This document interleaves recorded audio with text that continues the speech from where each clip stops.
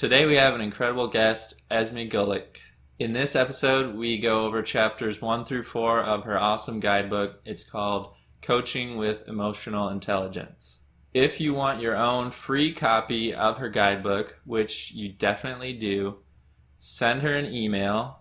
The email address is Esme Gulick, ESMEGULLICK @mail.fresnostate.edu. Use the subject line Coaching with Emotional Intelligence, and she will send you the guidebook for free. No questions asked, no issues.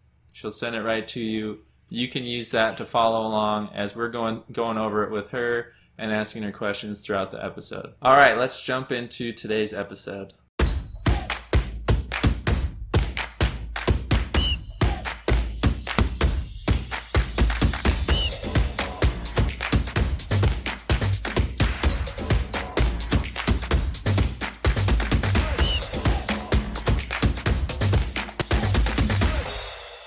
Welcome to another episode of the Screaming at Kicking podcast.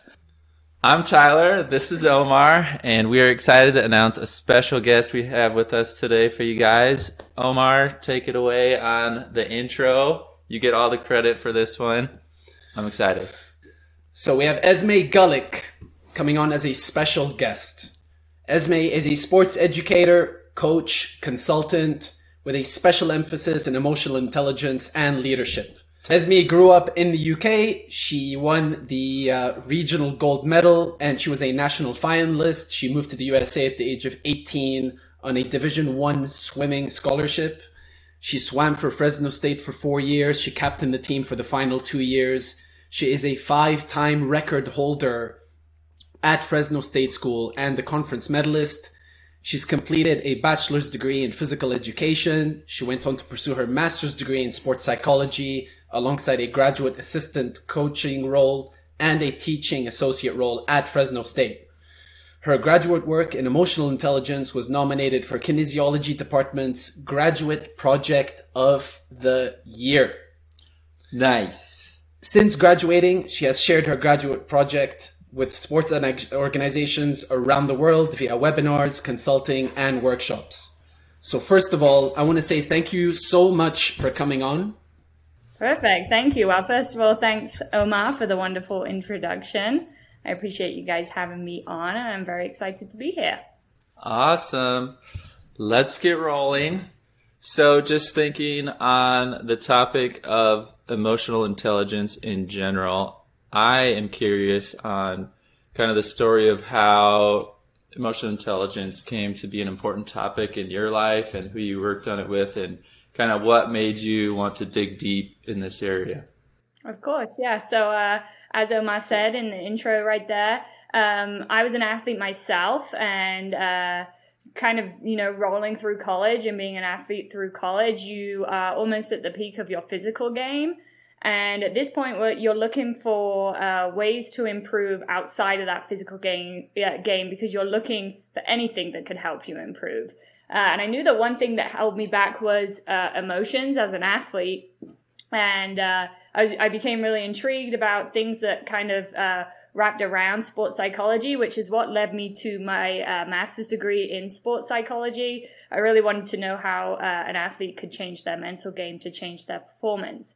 And so we kind of, were a year and a half into the program, had about half a year left, and we were ready to start working on specialist projects. So your kind of end of degree culmination of everything you kind of studied. And we were told, you should pick an area of expertise or an area of specialization that you really want to study and research.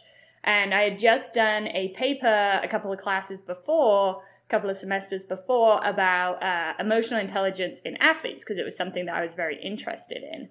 And a professor of mine and I got to talking, and at the time I was a coach. So I had just finished being an athlete, and I was fortunate enough to become the coach of the team that I had once swam for.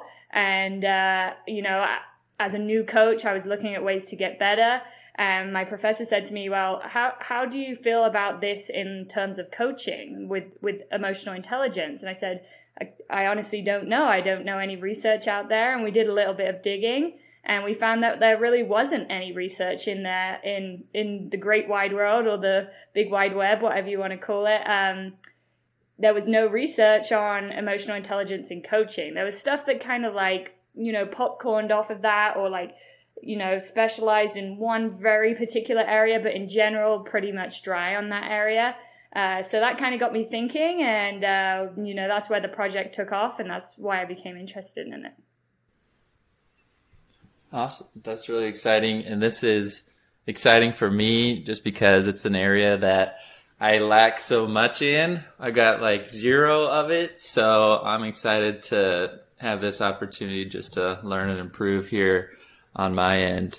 Awesome. So I guess my first question, just diving into chapter 1, going through athlete success. And the first thing that pops in my head, especially when I'm reflecting over my own experiences as a player, not as a coach, is why is it in the last 20 years has fitness been revolutionized, nutrition been revolutionized, even soccer analytics has been taken to a new level. Everybody watches Moneyball with Brad Pitt, and now they're like, oh, we need analytics in soccer.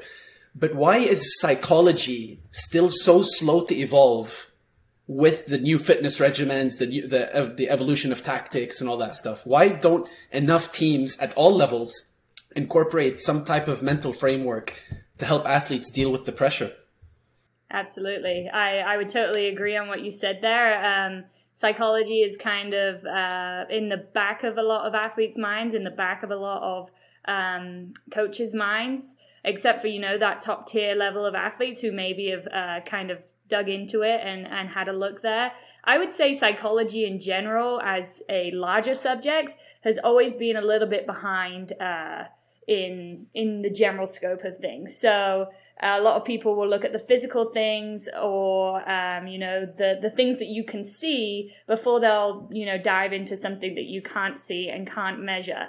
So one thing that I think is a real disadvantage for psychology in many senses is that a lot of the time it's hard to measure. You can't make data for it. You can't really, bring up these statistics like you could in analytics, in sports analytics. So it's hard for people to see and be able to track progress for.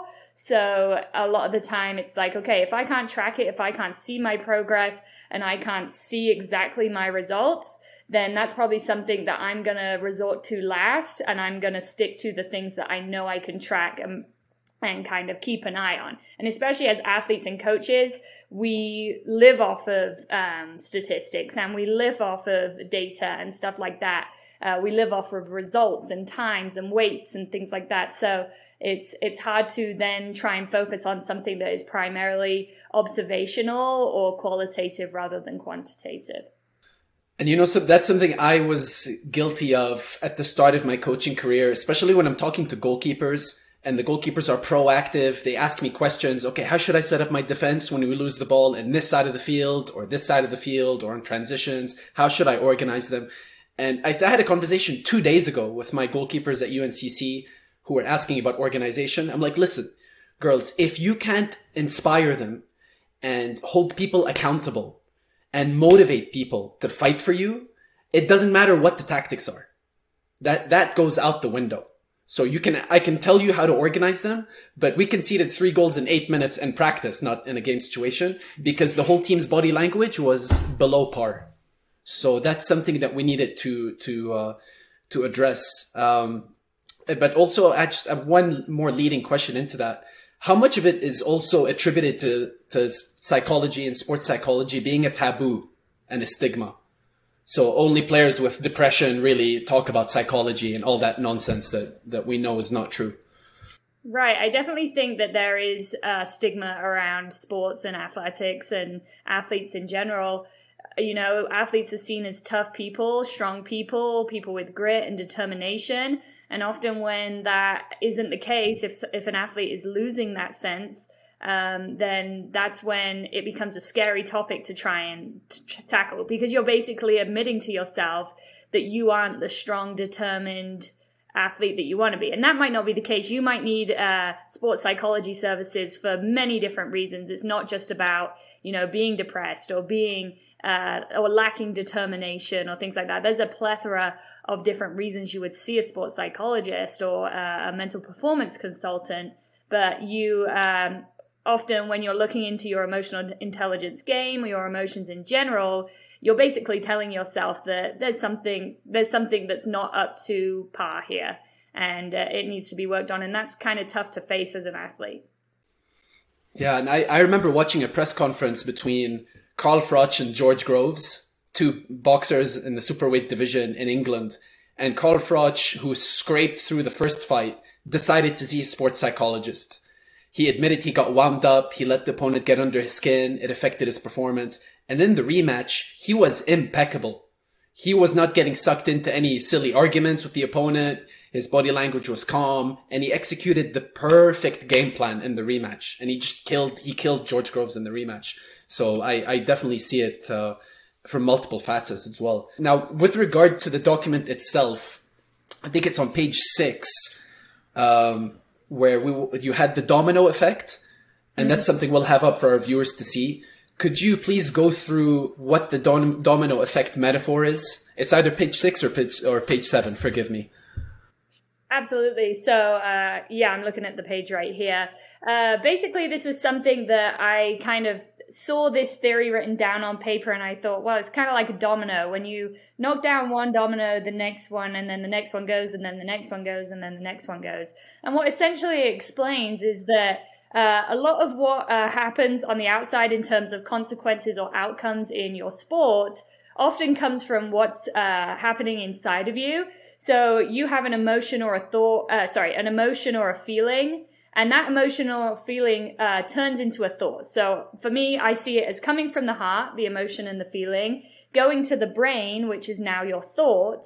And a lot of what happens with your thoughts ends up showing as physical behaviors. So we've gone from the feelings in our heart, now we're thinking those in our brain, now they're showing as behaviors in an outward way. And then finally, you get that consequence. So if you take that back in reverse, how you could see it is your outcomes of your sport could be down to the behaviors that you are, acting, which are usually down to the thoughts in your brains, which are usually down to your emotions and feelings. And to me, that's the bread and butter of emotional intelligence. If you are able to regulate and manage the feeling part, the heart part, then that's where we will be able to control our brain, our thoughts a little bit better, control our behaviors a little bit better, and therefore have a little bit more reign on what happens with outcome. That's really cool, and you can see even just from what Omar barely mentioned, body language and giving up 3 goals, how much of a difference that can make from just from that initial breakdown. So how can we define emotional intelligence, and then what can it do for me as a coach, whether it's college level, high school club, up to the professional level? Absolutely. So there's many definitions to emotional intelligence. I'm not going to say one of them is right. In essence, they all explain the same thing. They're just using different wording. But how I would explain emotional intelligence is that it's your ability to assess your own emotions and those of others, and use that assessment to be able to kind of regulate and manage your emotions and regulate the emotions of others as well.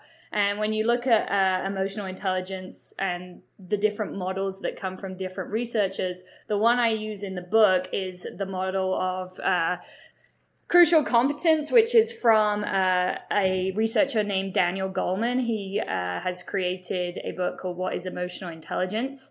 And it's a very popular book in the world of EI.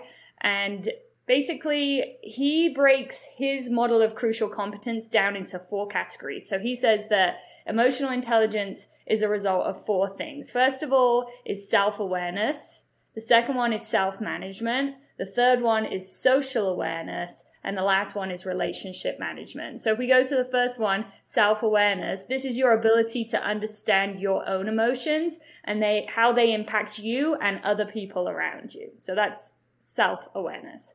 The next one is self-management. So now we're understanding those emotions and how they affect us and others around us. But now we're able to manage those, regulate those, and understand those a little bit better in a general sense. Then you move on to the other side of the scope, which is social awareness. And this is the ability to understand the emotions of other people and how their emotions affect you and themselves as well. And then your last one is relationship management. And this is your ability to use your own skills, your own EI skills to kind of take those emotions of other people, use them to your advantage or to help them out in other ways. And relationship management also talks a little bit about, trying to make groups cohesive, working with groups and stuff like that. So it's really basically just the ability to use emotions and utilize them as well. Understand emotions and utilize them. In terms of how the idea of emotional intelligence can help you as a coach, I personally think that emotional intelligence can help any single person, any professional that works with another person. If you work with someone else in your professional field, in your personal field, whatever it is, you can use emotional intelligence because it's all about your emotions, other emotions, and how to kind of make those connect. You can use it for yourself in your own general performance, which is something that I believe is really important in athletics, because especially if you're in an individual sport, that's something that's really important, being able to regulate and manage your own emotions. But in the term of social awareness and relationship management, that's where we're talking about working with other people. And as a coach, you, of course, work with a plethora of other people. You work with your fellow coaches, you work with your support staff, you work with your athletes, recruits, depending on the level of athletics you're in. So it can really utilize your performance as a coach to be able to have these things. And I also believe it's helpful because if you're able to show emotional intelligence yourself, you are most likely going to be role modeling that to your athletes as well. So by showing EI yourself, you are enhancing the EI in your athletes as well. You know, it's so funny you say that about how it's applicable to any situation where you're dealing with another human being. So this goes beyond sports. And I'm currently doing a coaching, executive coaching as my second master's degree. And I'm the only sports person on that course. It's people in Bank of America or IT or whatever. And there is so much overlap between what they do and what I do. It's just about managing people, being able to inspire them, empower them, give recognition. And now jumping onto recognition, more specifically, talking about praise. Why should, as a coach, how do I put this? Why should I take into account how often do I praise my players and what do I praise them for? Absolutely. So, first of all, in terms of Daniel Goleman's model, because sometimes it's hard to think about how specific things relate to emotional intelligence, but Daniel Goleman's model has a ton of different subcategories. And those subcategories are essentially the skills that relate to emotional intelligence. So in relationship management, one of the subcategories is developing others. So being able to enhance other people's performance or other people's emotions. And by praising someone, you are enhancing them or developing them in a specific way. And usually that's to do with confidence, competence, character, stuff like that. And so in terms of praise, you definitely want to think about it a lot more than just, your simple good jobs or your simple, you did really great in that set or that training or whatever it is. So, sorry, Omar, what was your specific question? I'll have to make sure I answer it correctly.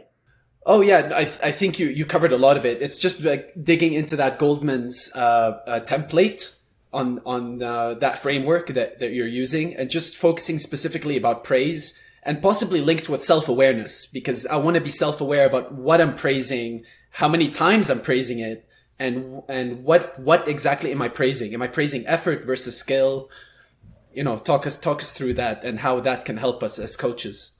Absolutely. So with emotionally intelligent praise, there's a few things that you want to remember, especially if you are working with a team. So a lot of the time there's coaches that work with just one individual athlete, but there's a lot of the times where coaches are working with 20 or 30 or 40 athletes, depending on your sport, depending on your level.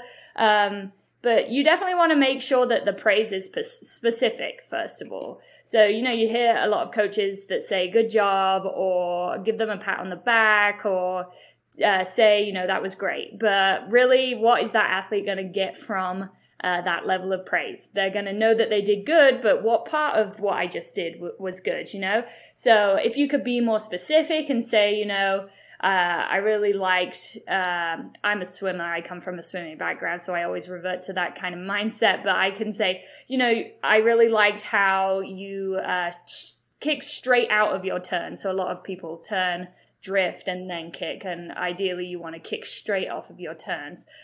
So if you're able to be specific, that's going to more likely than not replicate that behavior. If you say that was good, but something so general was good, and then they don't replicate it the next time, that's because they had no idea that you wanted that specific part to be replicated.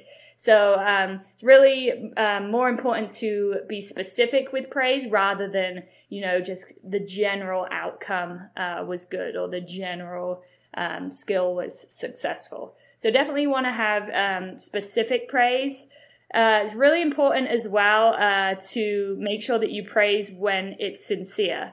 So a lot of the time, athletes know you really, really well. They know when you're lying. They know when you're pushing something that isn't quite true to them. So a lot of the time, if you tell them good job and they understand that you don't mean it, you're going to lose a little bit of respect from them. And also, you're probably gonna your future real praise is probably gonna come off less accepted. So you definitely want to make sure that when you're saying something, you really mean it, because it often shows in the tone of your voice and your body language. And if something wasn't great, this is where specificity comes off again. So say, for example, my swimmer had a bad race, but there was elements that were good, and I truly believed that those elements were good. When they come out and I'm specific with that praise, it is sincere because I know those parts of it were good. Yes, I can tell the athlete that the performance as a whole was subpar, or it wasn't ideal, or it's something that we want to work on. But then if we go back to specificity again, we are able to, be sincere with our praise as well. And then the last thing I would really say about praise there as well is that you really want to praise effort and skill technique over your performance as a whole. So like I said, specific, really important, and this kind of ties in with that as well.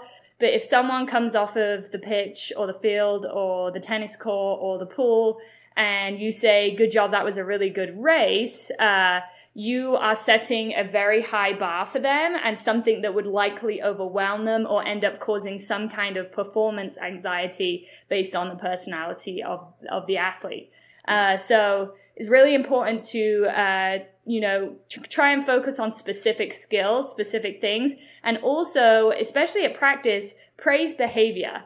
Because if you're praising people that have a good work ethic, if you're praising people that are really, really trying hard in practice or are being a great teammate, you're definitely going to be able to see those efforts and behaviors be replicated. And often that's what coaches want. They want good work ethic, and they want good teammates, and they want good people that want to be there every day at 5 a.m. in the morning. So if you're praising that, you're going to get that behavior coming back every practice, and it's going to make your whole team dynamic a more pleasurable place to be.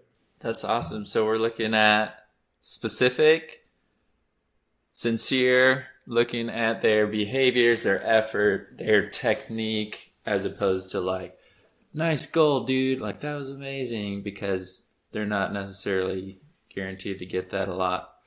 Absolutely. So from my perspective, just one more quick thought on that. As a soccer coach, we have 20 plus guys. I don't know how many you're working with on the swim team at a time. I find it difficult to get that specific feedback to every single guy on the team, every single session or drill or a game or a half or whatever it might be. Do you have any just like real specific strategies or tactics? Like you have your notepad right next to you to write down everything, or how are you intentional about making sure you're able to get those specific details, especially when it comes to, you know, everything happening at once? Absolutely. So yeah, I would definitely agree. You know, it's easy to say, oh, we should do this and we should do that as coaches. But in all honesty, we're not superhumans. We can't do everything at once. So often you have to focus on one specific thing that you want to work on as a coach in addition to, you know, your core coaching abilities that day.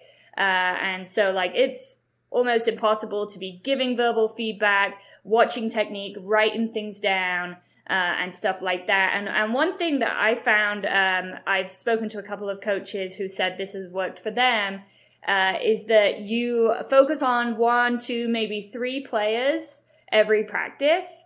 And it wouldn't be a sense of that you're favoring these players or that you're going to ignore everyone else. Definitely not saying to ignore everyone else.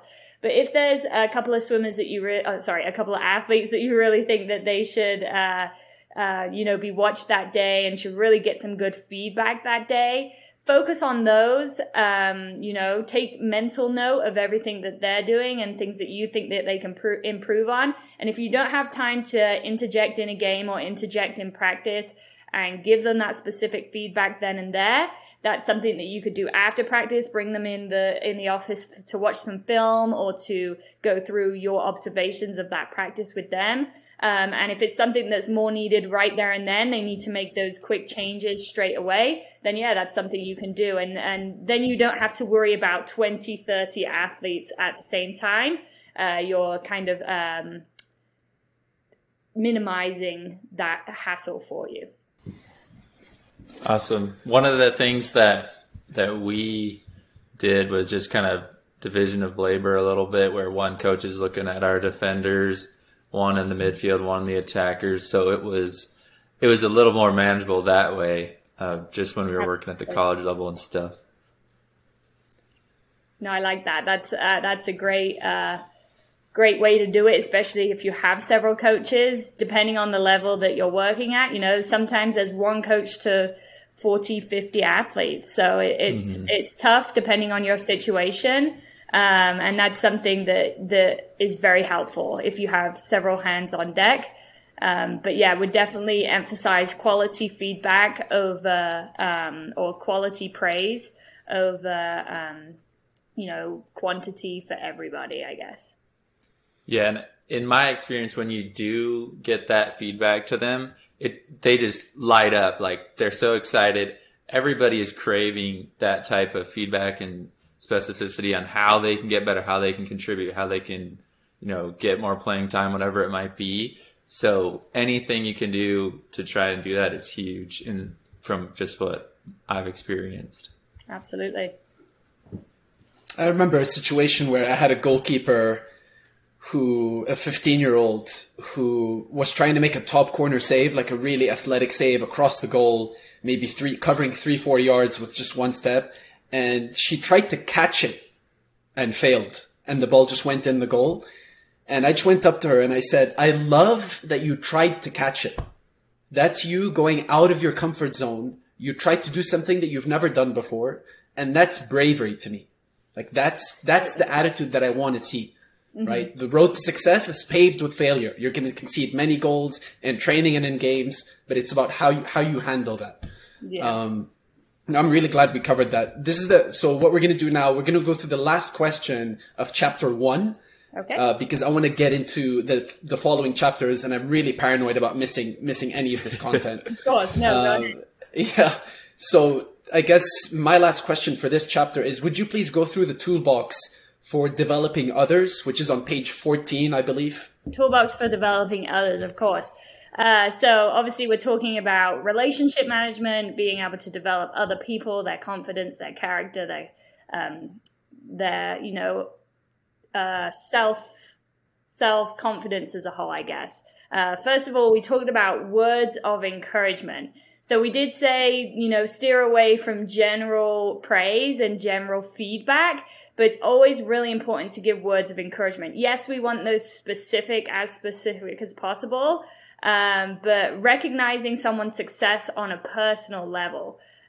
So in here, we give the example of a soccer coach that notices one of his lower ranked players has been improving significantly in the past few weeks. And after practice one day, he pulls the player over to the side and asks him what he believes has sparked the change. Says the player informs him that he's been practicing with his older brothers in his free time. The coach is impressed at his athlete's dedication and work ethic and praises him by saying, "You're a great example to others. I'm proud of you and you should be proud of yourself." And for a lot of coaches, especially coaches that are very orientated around results and performance and what's actually going on the field, or the pool or the court or wherever you are, a lot of the time, those simple sentences that could change that athlete's day are forgotten, or they're put to the bottom of their list.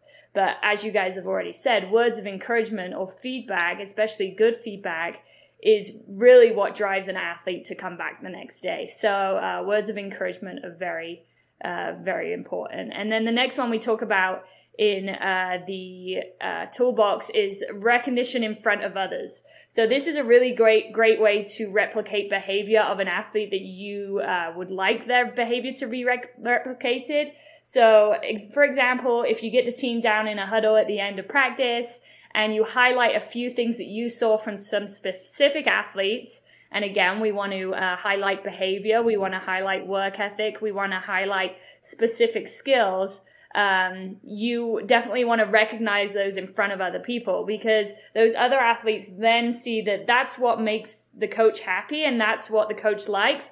And in all honesty, a lot of athletes just want to please their coach. So they're likely going to come back and do the same thing the next day. It's almost like a contagion of, good behavior or good skill.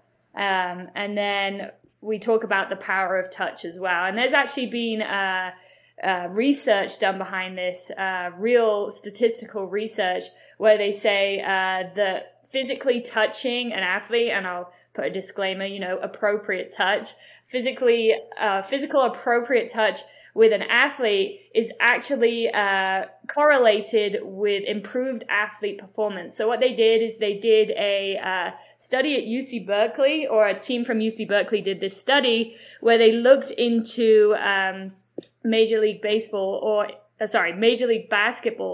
it could have been actually college basketball. I'm kind of blanking on that one. But they counted how many physical touches between the athletes and other athletes and the athletes and the coaches. And they found that the more physical touches between teams, the better statistical outcome they actually had of their performance. So they were actually performing better the more physical touch they had. And honestly, it's just literally a biological thing. We know that it's important for newborn babies to be held against human skin and things like that. It's just a comforting feeling to be touched by another person. So often when that's done in a praise sense or a good job sense or something like that, it's often seen as a correlation or a connection with improved performance. Yeah, I think I mentioned this to you, Esme, when we were talking prior to the recording of the show, but they did a study on Maurizio Pochettino, who was the coach of Tottenham Hotspur, took over in the summer, and they measured the amount of distance covered of that same team with the same players, no transfers in or out. And in the space of 1 year, the team on average covered an extra 1.7 miles per game, per player. And they attributed that in his biography to the fact that every training session, he would hug the players, he would kiss them, he would just put his arm around them. And he's from Argentina, so that culture over there is very similar to the Middle East, very touchy, very, what's the word? Paternal? Is that the right word? So he was sort of a father figure rather than just a sports coach. Awesome. Yeah, definitely. And that comes back to the sincerity, the sincereness of a coach. If you are showing that you mean it and you're showing your genuine self, it often has a very big impact on your athletes. Yeah, that's awesome.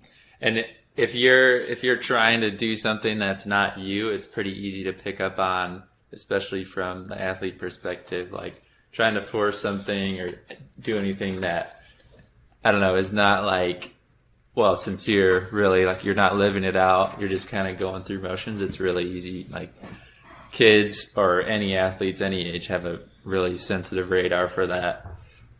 I would totally agree there. People can read other people. We think they can't, but they're very good at it. And I'm sure they'll call you out on it, hopefully. Omar, if you do it, they'll call you out. So we are heading into chapter 2, trying to keep an eye on the time. We don't want to take your entire night, Esme, but we will get as much as we can. And I think you're doing awesome, and I'm really excited. Just all the details and everything you're able to include. I'm learning a ton and really enjoying it. So chapter 2, looking at athlete setbacks, and kind of starting out, there was a little bit of a self-evaluation on there after a setback, whether it's a loss or knocked out of playoffs or whatever it might be, even just a bad session or something.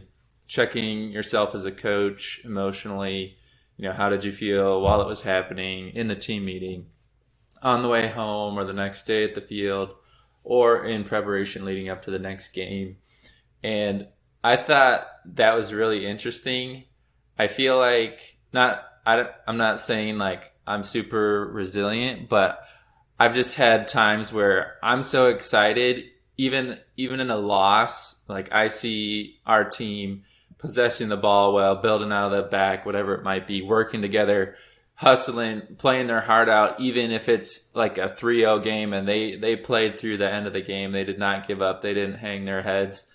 Even in a loss, I'm pretty excited just for what that means for the future. And so I've kind of felt weird at times where we're at the end of a loss and my players are down, it's frustrating. And I always want to give them time, 24, 48 hours to kind of just absorb that, and then we look forward, whatever it might be. But just have found it interesting and try to be sensitive to that, where I'm looking so far forward, I might tend to miss like being there for them as they're kind of down and sitting in it. Not that I'm going to be like, yeah, you guys, that really sucked, but it can be like this is a crappy feeling. We hate this. We hate taking the loss, whatever it might be. But let's find the positives in it and kind of coming alongside them that way. So that's something I've tried to develop a little bit, is a little bit more sensitivity to that, and being able to connect with them on like, yeah, we had a bad night in this area, but look at the positive things that are happening. Let's not dwell on that. Let's take responsibility where we can. It's my job as a coach to prepare you guys for these things, and we're gonna jump on it tomorrow. So kind of as a coach, how can we tell or judge or test our resiliency? I like that self-awareness little exercise in there. And then along that line, do you mind if I just jump in? Oh yeah, sure. So we kind of were struggling to frame this question, Esme. Okay. Because you and I discussed it privately, but we're talking about athlete setbacks. Mm-hmm. And we were saying, listen, if you want your athlete to be resilient, you as a coach also have to be resilient. Right. You can't lose your temper when you lose a game. You can't show a bad example, because then your players are going to, follow that behavior. So, if we want the players to deal with setbacks better, we as coaches have to deal with setbacks as well. We have to be the same person, whether we're winning or losing. So our question is, before we can ask how we can make our players resilient, how do I know if I'm a resilient coach? What are the telltale signs for you? That's a very good question. And in how I see it, it's a lot to do with timeline. So in the beginning of this chapter, in the guidebook, we talk about emotional self-awareness when it comes to setbacks. So there's a little activity in the book that says, okay, you're going to journal your feelings after a game, a match, a championship, whatever it is. You're going to document your feelings over the next week or even up until your next game or match or whatever it is. So you're told to put your feelings immediately after the performance, the next morning, the bus ride home or however you're getting home, the next morning, end of the next week, etc., etc., etc. And what you'll find is resilient people will maybe have those one or two first sections filled out with negative feelings. But after that, that's when those feelings start to become positive. Really super resilient people have positive comments right at the very beginning, straight after a loss. And Tyler, you talked about that right there. Instantly after a game where you lose, you're still excited because you've seen good things. And that's what a super resilient coach is. As you go down the line, if you're still filling out your sections with negative feelings, and you've gotten to the bottom of the list where it's 2 weeks later and you're still feeling so frustrated about this one loss you had, that's when you know that you're not resilient. So first and foremost, it's important to, gain that self-awareness, because like you said, how do I know if I'm even resilient or not? How is there a way to measure it? And like we said, psychology and emotions, it's really hard to measure things. There's no way to really put numbers into that other than your own self-made numbers. So a lot of the time it's qualitative and observational of yourself. So kind of just, documenting that and seeing that you are feeling this written down on paper, so it's easy to see rather than you being like, oh no, I feel fine, when really you're not. So first of all, really important to take a look at your emotions in that kind of light. Yeah, and just for the sake of the listeners just listening, it's during the setback, in your team meeting, during the ride home, the next day on the field, and in the lead up to the next game that following weekend. So those are the 5 templates that we're going to put up there for everyone to see that are that really help the reflection part for the players. So we've gotten past, okay, how do I become a resilient coach? Now the next step for us, for Tyler and myself, is, okay, how do I transmit that to the team? How do I coach resilience? How do I coach grit? Absolutely. And this usually depends on the level, the expertise of your athletes, and usually their age as well. So I would always say the best way to teach resilience to younger athletes is to demonstrate it yourself. As younger kids, club level athletes, you'll range from 8 to 14, 15. It's hard to sit them down and talk about the theory of resilience or, this is how we become resilient. It would be something that would just go straight over their head. So this is more where you just have to show resilience and hope that they kind of catch on to it. And like we said, a lot of things in team dynamics are contagious. As soon as one person starts doing it, someone else does it, and it kind of spreads like wildfire. And before you know, you've got a whole team that is very resilient. However, as you go on into that older age range, especially at college level, this is where it becomes super cool because you can actually sit down and have a conversation about it. You can pull an athlete into your office and do that exercise with them, for example. Or on the bus ride home, you could print out a copy of the activity we have in the guidebook and say, we're going to fill this out over the next couple of weeks and see how you're feeling. So not only they can get a reflection of their own emotions and their own resilience, but they can also work on it from then on. So there's many other strategies and tactics you can use to actually build resilience, positive affirmations and things like that definitely help. Positivity in general definitely helps, and there's a plethora of research behind that. But to me, the most important thing is becoming self-aware of your resilience, whether it's there or not. And Esme, I don't know if you've go through this struggle, but there seems to be some myth, some preconceived notion of people that people have of resilience. They seem to think that being resilient means you are a robot and nothing touches you. But, I stole something from you, actually, when I was speaking with the players a couple of days ago. Resilience doesn't mean that you don't feel self-doubt. It doesn't mean that you're never on low self-esteem. And it doesn't mean that you never lose games. It's when you feel those three things, or when these three things happen to you, it's knowing how to bounce back quickly and having a framework to tell yourself it's okay. Everyone makes mistakes. How can I do better next time? Absolutely. Yeah, I would definitely say that's one thing I kind of preface in the guidebook. There's a couple of ways to look at emotional intelligence. The first way that I don't really follow is that you can actually change your emotions. You can change your core feelings, right? And that takes a lot of work. That is a lot of effort. That takes some counseling or some real training, right? And that's really great if you are able to do that. However, the other way to look at it, the other avenue you could say is, okay, your thoughts, your feelings, your emotions, those are natural. Those are part of being a human being. It's how we manage these emotions that is the most important thing. So really important to be self-aware, to work at that self-management area. Yeah.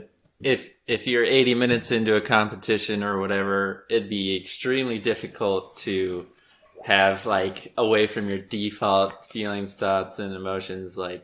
You'd have to have some pretty legit training or whatever because you're going to default to what you know. And I think managing your behaviors in light of that and recognizing those thoughts, feelings, emotions for what they are is huge and much more realistic when you've been running around for 80 minutes and you're drained, and that I think it's a really, really nice way to actually do something actionable with that. Of course.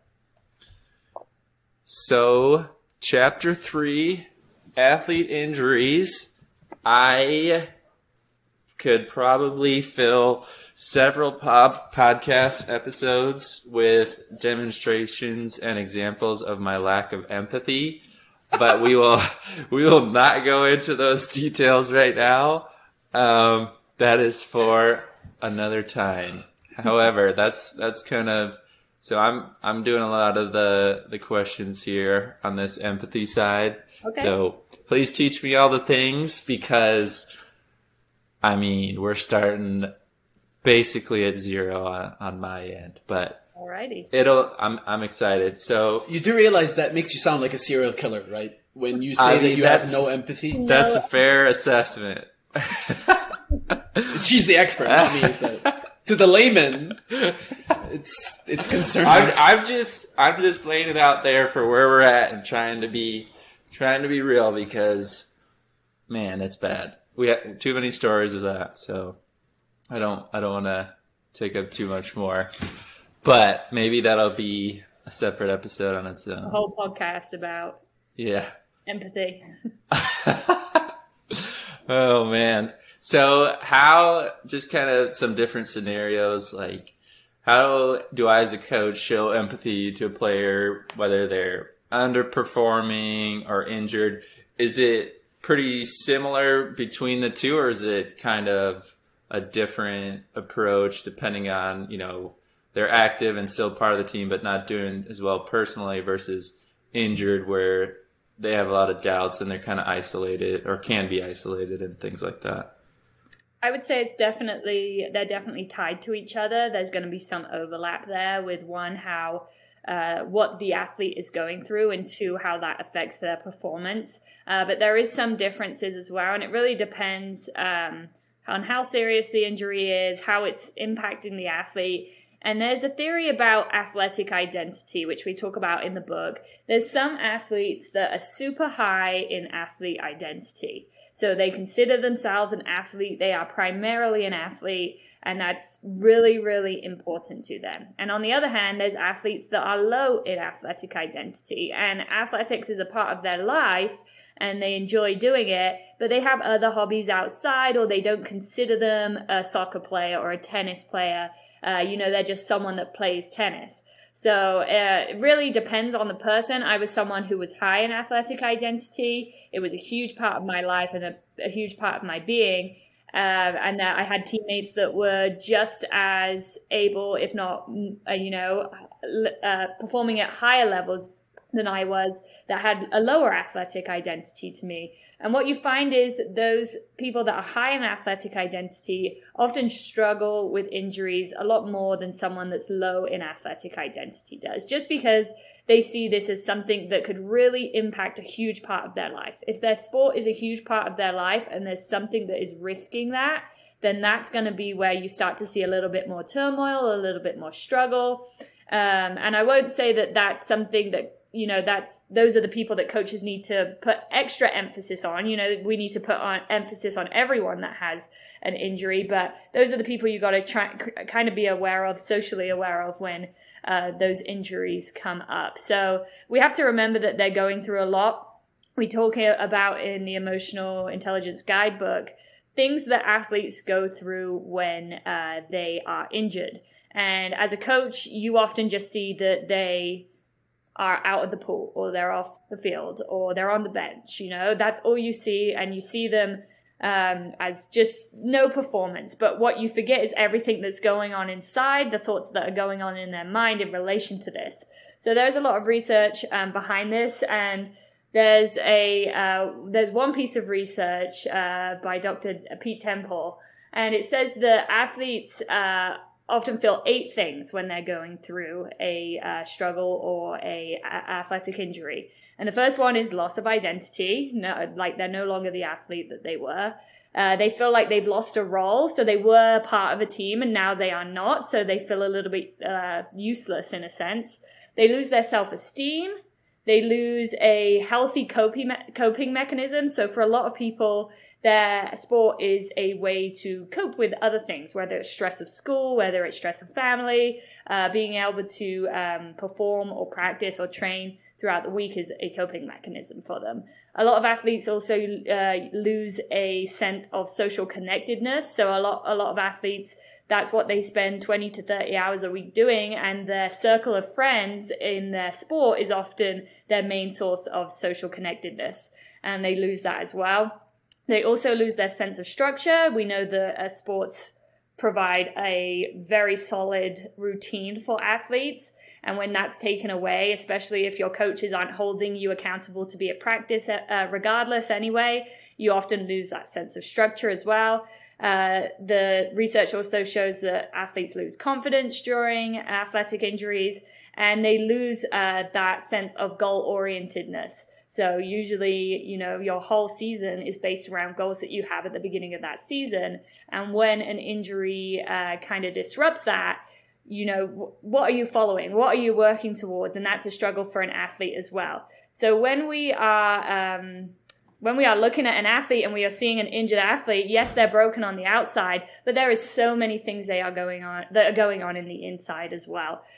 So empathy is simply about, first of all, realizing that, understanding that, and then kind of showing that you care about that. And there's many ways that you can show empathy. First of all, just sitting them down and asking them how their day was, or asking them how their progress is going with their athletic trainer or their rehab. Just showing that you are invested in their recovery process, first of all, is a great way to show empathy. Maybe, connecting with their parents if it's a younger athlete, or, keeping in contact with your athletic trainer if you have a college level athlete. Just showing that you are invested in the process, first of all. I think that's so insightful on their identity portion, whether it's they're having issues with injury or performance, because that's going to be such a huge factor. And one kid's going to be like, oh yeah, I'll be fine soon, and the other kid's going to be like, it's terrible, I can't do anything, oh man. And as a coach, it's so easy. Our only interaction with them is at the field or whatever it might be, especially at lower levels. So it's like you see this player on your team. It's easy to just be like, oh yeah, he's out. He's going to be on the bench, and that's fine. Like he'll be back soon, and just miss the person side of that. And it's like, no, this isn't just your midfielder or your forward or whatever it might be. Like, it's a human being. This is a part of his life or her life, and they're missing a big chunk of it, or it might not even be such a big deal because they're kind of just there to have fun or just more well-rounded in different ways. I really like that on the identity part. For sure, yeah. And I will give a disclaimer here as well, because there is a little bit of controversy sometimes with athletic injuries. And I'm not saying that it doesn't exist, but there is always the fakers. You get those athletes that want to get out of practice and don't want to train. And honestly, that was something I didn't approach in the guidebook because it is so complex and there's a whole bunch of different reasons why athletes do that. Maybe it's a story for another book, I guess. But yeah, you do get those athletes, and showing empathy towards them is a struggle for coaches because, you know, I want to spend my time giving empathy and praise to the athletes that are actually really invested in their time here. Why should I be showing empathy to an athlete that isn't giving me, you know, their respect at the same time? Mm-hmm. Yeah, and there's scholarship dynamics and all that, and yeah, there's a ton that can go into that. It's absolutely. Part of the guidebook touched on kind of feeling, and you mentioned it briefly, like you're no longer part of the team, you don't have a role, and that feeling of belonging and being in and everything like that, it can change so quickly. And just something that I've experienced, I wanted to share a tiny bit. Like, I remember playing in college, and like some of the guys who had graduated previously would come to training every now and then, and I wouldn't think anything of it at training. It was great to have them. It was fun playing and things like that. And I just remember it was no big deal to me on the team. And then after I had graduated, I went back for a session or something, and it just felt so weird, like, because you're not there in the day-to-day. You don't know the vibes and culture. Like, it just was so different. I was like, what in the world? What happened? But it's a totally different team at that point. And just how quick that can change, like being in or being out, and you're not able to train with them. You're not in the daily schedule. You're not in the meetings, can be such a big switch. And I definitely have the same type of athlete identity where I was totally wrapped up in that. And I was like, I don't have soccer. What in the world? What am I supposed to do? You know? So it's just crazy how fast that can change. My last question on chapter 3 is just thinking from your experience and perspective, have you ever experienced this kind of empathy done well? Like, does anything stand out in your mind as an athlete growing up or college, wherever it might be? Have you ever experienced that done well, and how did that go for you? So in the guidebook, we talk about some ways that you can you can show empathy and kind of keep your athlete, you know, pretty composed while they're going through injuries. And it's on page 30, and it talks about the coach and mentor. So it talks about staying connected with your athlete during the recovery phase, providing injured athletes with an alternative role on the team, have them practice if they can, trust those responsible for their recovery. So those are 4 really important things that you could do if your athlete is injured that are very emotionally intelligent. And I would honestly say that I haven't seen from either myself or coaches that I've been connected with, I don't think I've ever seen all 4, either because they're not appropriate for the team or the situation, or because, you know, the coach, you know, really emphasizes one and, you know, kind of lacks on the other 3. But I would say that I have seen certain elements of that be done really well by themselves. So I know that when I was in college, we were, as injured athletes, if we were ever injured, whether it be a short-term injury or a long-term injury, we were always held accountable to show up to practice, no matter what. The only exceptions to that were if you had a concussion, or if you had something where you actually really needed to rest. But, you know, if you had sprained your ankle or you had ligament damage or something, you were still expected to show up to practice. Now, you weren't doing what everyone else was doing, but you were still staying connected. You were still being held accountable as an athlete. Your teammates respected you because you were showing up when they were showing up. And it was something that definitely made an impact and became a team norm. And it definitely paid off, I think, when other athletes got injured and felt like they were losing their space on the team or losing their connection with the team. It was definitely a way to keep them wrapped up in everything that was going on. Awesome. You want to keep going? Yeah. You sure we have enough time? If Esme doesn't mind. We can run through chapter 4 for sure. We could go through team dynamics. Okay, Awesome. so My question here, my first question whenever I'm entering any level, whether it's high school, club, college, is what can coaches do to create a stronger team dynamic? And I ask because I know swimming and basketball and soccer, any team sport, there's going to be a bit of overlap.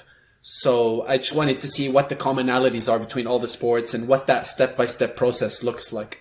Absolutely. So when you think of teams that have a really good dynamic, you often think of teams that are very ingrained in tradition and are very proud to be part of, what they're representing.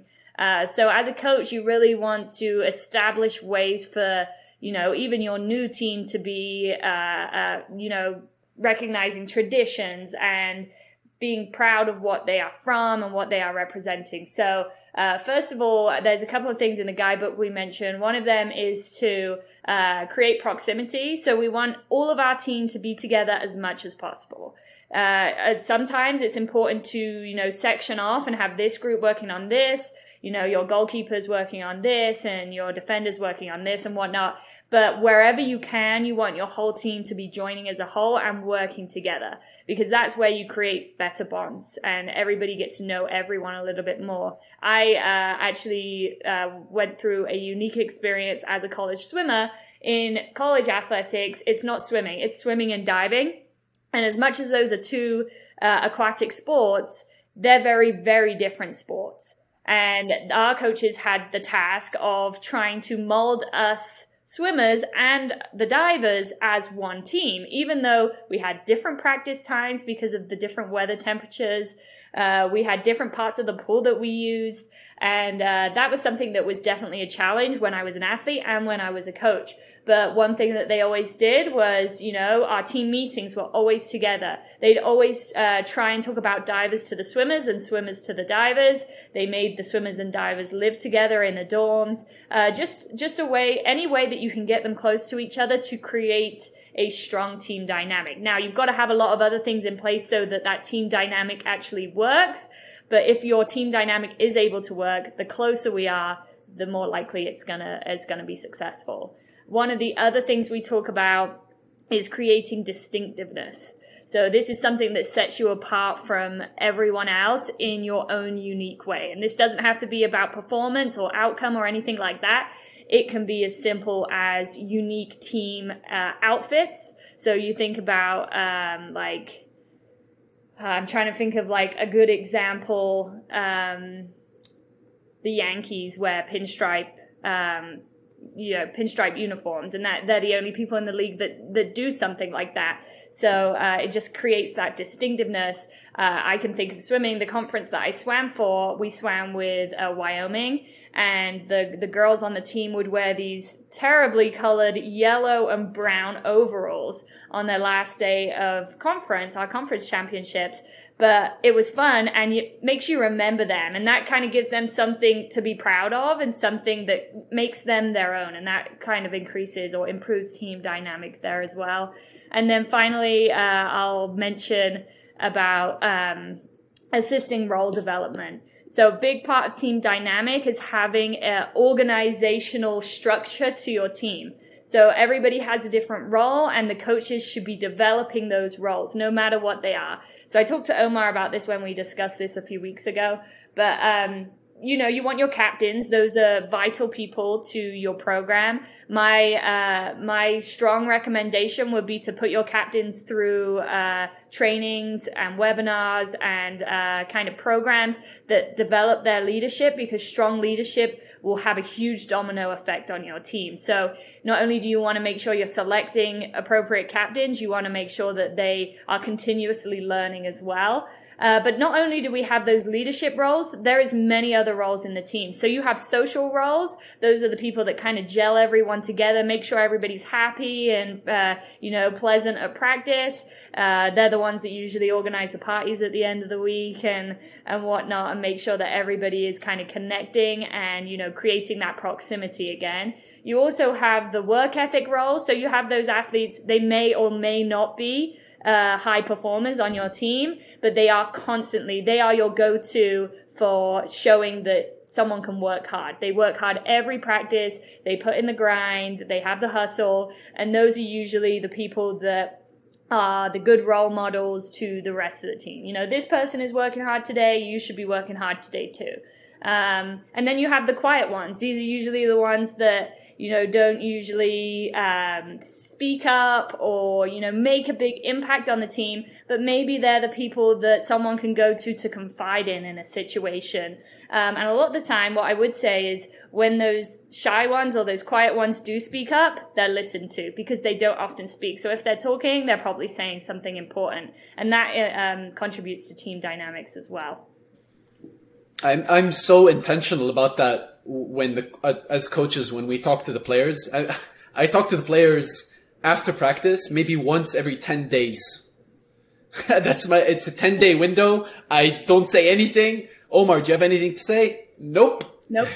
And then on the 10th day, I'm like, well, don't ask. And then all the players are like, wait, he speaks? He said something. It must be important, right? I had a coworker that I used to work with, and he is a little older. He's got a lot of wisdom to do with our sport. He knows his stuff. At practice, he doesn't say much. He's watching. You can see that he's just watching all the time, and he's taking everything in. And he doesn't often say things, but when he does, every single swimmer looks at him and takes what he is saying seriously because he is, you know, full of that wisdom, and you know he's going to say the right thing. And then on the other hand, you've got those coaches that just do not stop talking, and then that just becomes, you know, white tone noise in an athlete's ear because they're talking so often that you're like, oh, do I have to listen to this part because half of it's not informational to me. So yeah, really important to do that too. And you know, it gives the feedback more credibility when you wait. You know, that's something my instructor, Gareth Smith, who hopefully will come on as a guest on this podcast.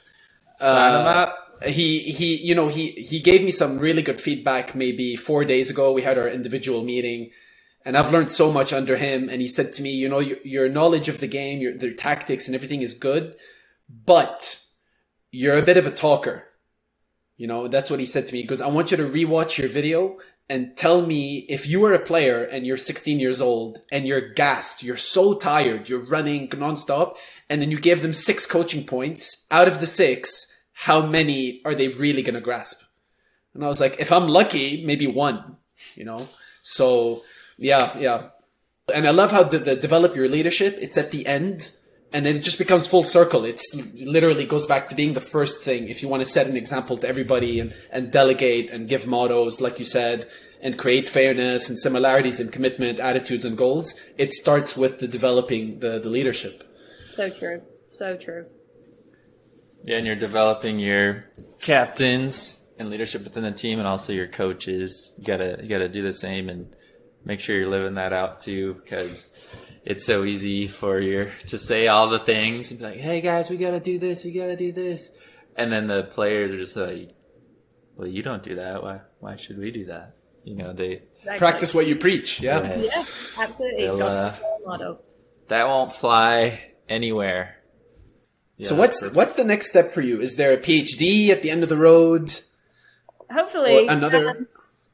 Definitely just trying to find, obviously I've kind of found my niche, like what I want to work in. There's just many different avenues you can take it down. And I think I need to take a little bit of reflection on exactly what I want to do. Like we said earlier in the guidebook, anywhere where you work with other people or your own emotions are effective of your performance or other people's performance, that's where you can use emotional intelligence. So it's disguised as many different names in many different professional areas of the world. In school systems, you're looking at social emotional learning. That is EI for kids. In business world, you're looking at leadership development and stuff like that. So it's definitely something that you can use in many different ways. I'm just kind of trying to develop a kind of portfolio of things that I have done to try and see what areas I've kind of had a lot of experience in and could go and, go down that route, or go down a business route, go down an athlete route. It could go many different ways. So just trying to get all the experience I can right now, which is why I appreciate you guys having me on and, talking about what work I've done. So hopefully eventually some kind of PhD. Right now, just trying to get through the whole mess of the world and COVID and, so I'm super passionate about education as well as athletics. So I do see myself going into a educational route in terms of emotional intelligence, whether that be SEL or EI for teachers or something like that. So something around that area. Terrific.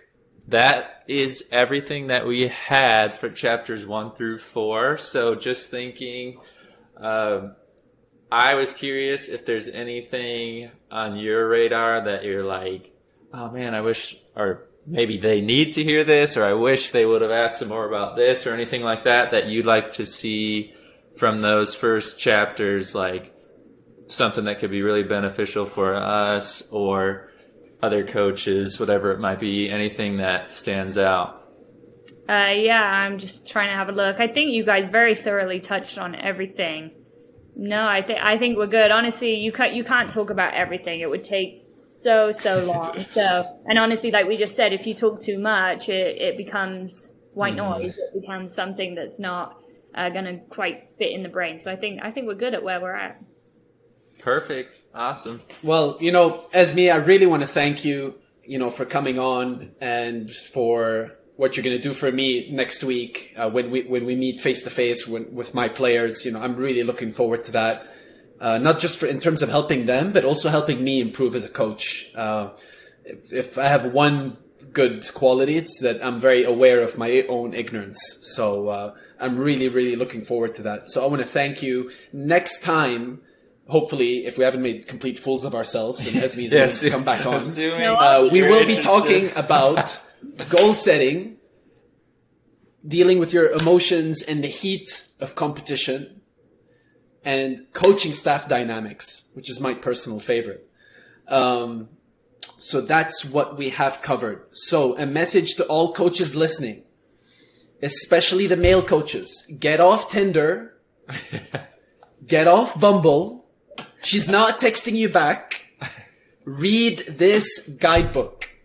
Read it. Whatever level you coach, read it. It will help. At the very least, it'll give you a chance to self-reflect. Absolutely. You can't get more than a paragraph or two without a few paragraphs of notes on my end. Like, there's so much to unpack, and it's never going to be anything where you're like, oh yeah, I got that down. I can move forward. Put that one on the back burner. Like, it's something that you're going to have to, you're actively practicing it every day and just working to improve on it every day. So thank you so much, Esme. It's been awesome. Thank you so much for having me. Really, really appreciate everything. I mean, I got some leveling up to do, so I appreciate your help and input in that and your research. Like, really appreciate that. Okay. Are you selling your guidebook? Or just giving it, like if someone wants it, they can reach out via email or anything like that? So yeah, just reach out via email. The guidebook is free, and I do offer consulting, webinar, presentation services. That's usually what ends up being beneficial for me out of giving it out for free, is it usually comes with other opportunities for me. So yeah, just available for that kind of stuff: consulting, webinars, presentations, stuff like that. Podcast for sure. So if you need to reach Esme, we'll get her email here for you.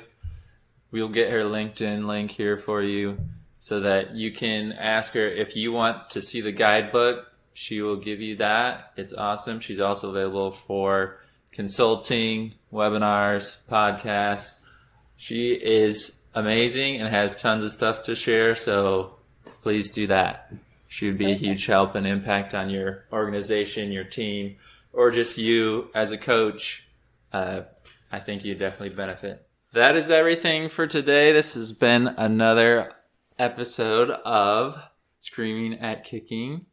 We are super excited for everything with Esme. That was really, really amazing. If you want to keep up with us, we are at Screaming at Kicking on Instagram and Facebook. And if you want to reach Esme and get that guidebook, which I would highly recommend, you can email her. The email address is Esme Gulick, ESMEGULLICK @mail.fresnostate.edu. And you want to send with the subject line coaching with emotional intelligence, and that's gonna trigger the autoresponder where it sends you that guidebook. Awesome tool, definitely recommend it. If you're listening to the audio version, look out for the video version where I just bumped the table and you can see the camera shaking a little bit. Also, you can join the email list over at soccercoachbookclub.com to get email alerts and everything like that. Thank you, and we are signing off. Omar signed off about 10 minutes ago, but now I am signing off too.